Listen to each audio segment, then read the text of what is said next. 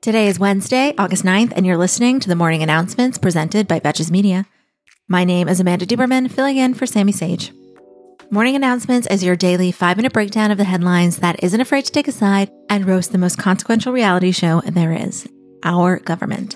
This episode is sponsored by Thrive Causemetics. Thrive Causemetics is certified 100% vegan and cruelty-free. Each purchase supports organizations that help communities thrive.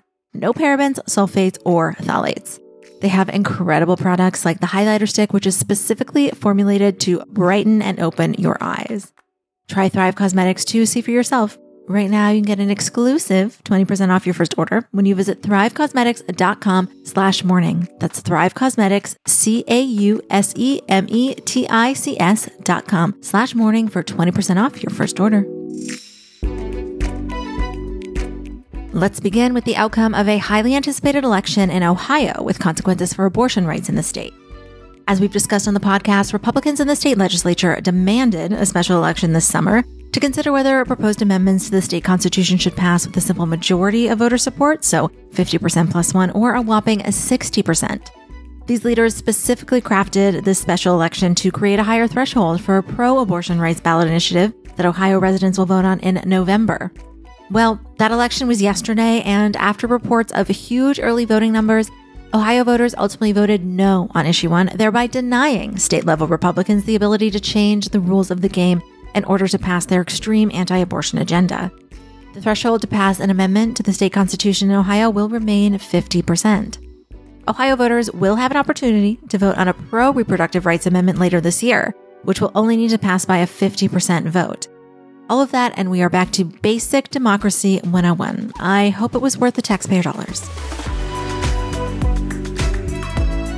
Last week, the words Montgomery Brawl meant nothing to me, and now they occupy 99% of my waking thoughts.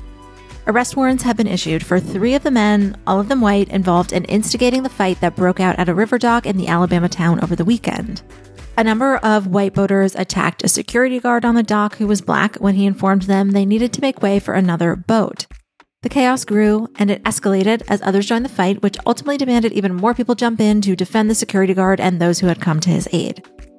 At the time, 13 people were detained and questioned. All were released, but now 3 of the men are wanted in custody to face charges of misdemeanor assault. Racist white men with rage problems being charged with crimes as the nation celebrates? 'Tis the season, right? The police chief said more charges are expected. The men in custody are likely to be let out on bail, but I would urge the judge to prohibit them from putting their dusty Crocs into sport mode. Although, based on that video, I guess maybe they're not much of a flight risk. Because we basically invoked Donald Trump in the prior story, let's get into a quick update on his criminal indictments. Under the shadow of multiple federal indictments, the former president held a rally yesterday in New Hampshire where he fat-shamed Chris Christie, sweat profusely while complaining about the air conditioning, and maintained his First Amendment right to threaten the judge overseeing one of his federal trials. At the rally, Trump also referred to special counsel Jack Smith as a, quote, thug prosecutor and, quote, this deranged guy. This was happening as his legal team urges Judge Tanya Chutkan to limit an order sought by the prosecutors that would prevent Trump from disclosing information about evidence that will ultimately be used in a trial. Judge Chutkan set a hearing to go over the proposals this Friday. And speaking of Judge Chutkan, CNN reported on Tuesday that there was an increased security detail at the U.S. District Court in D.C. as U.S. Marshals appear to double down on the judge's protection. Indeed, people are known to go after federal officials at Donald Trump's urging. Maybe Mike Pence can offer Judge Chutkan some advice.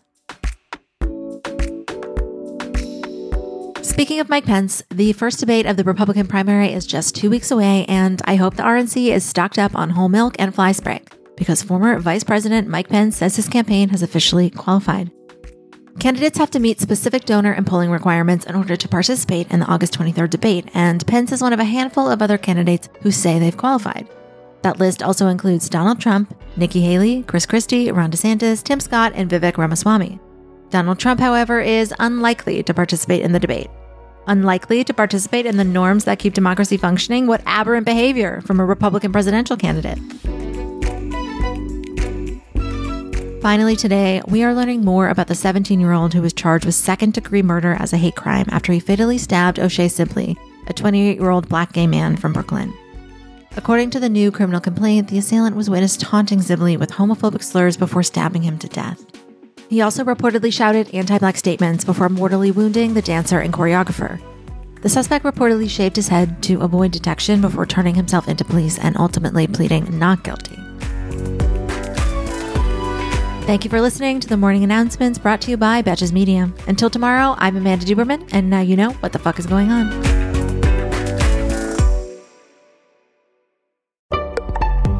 Betches.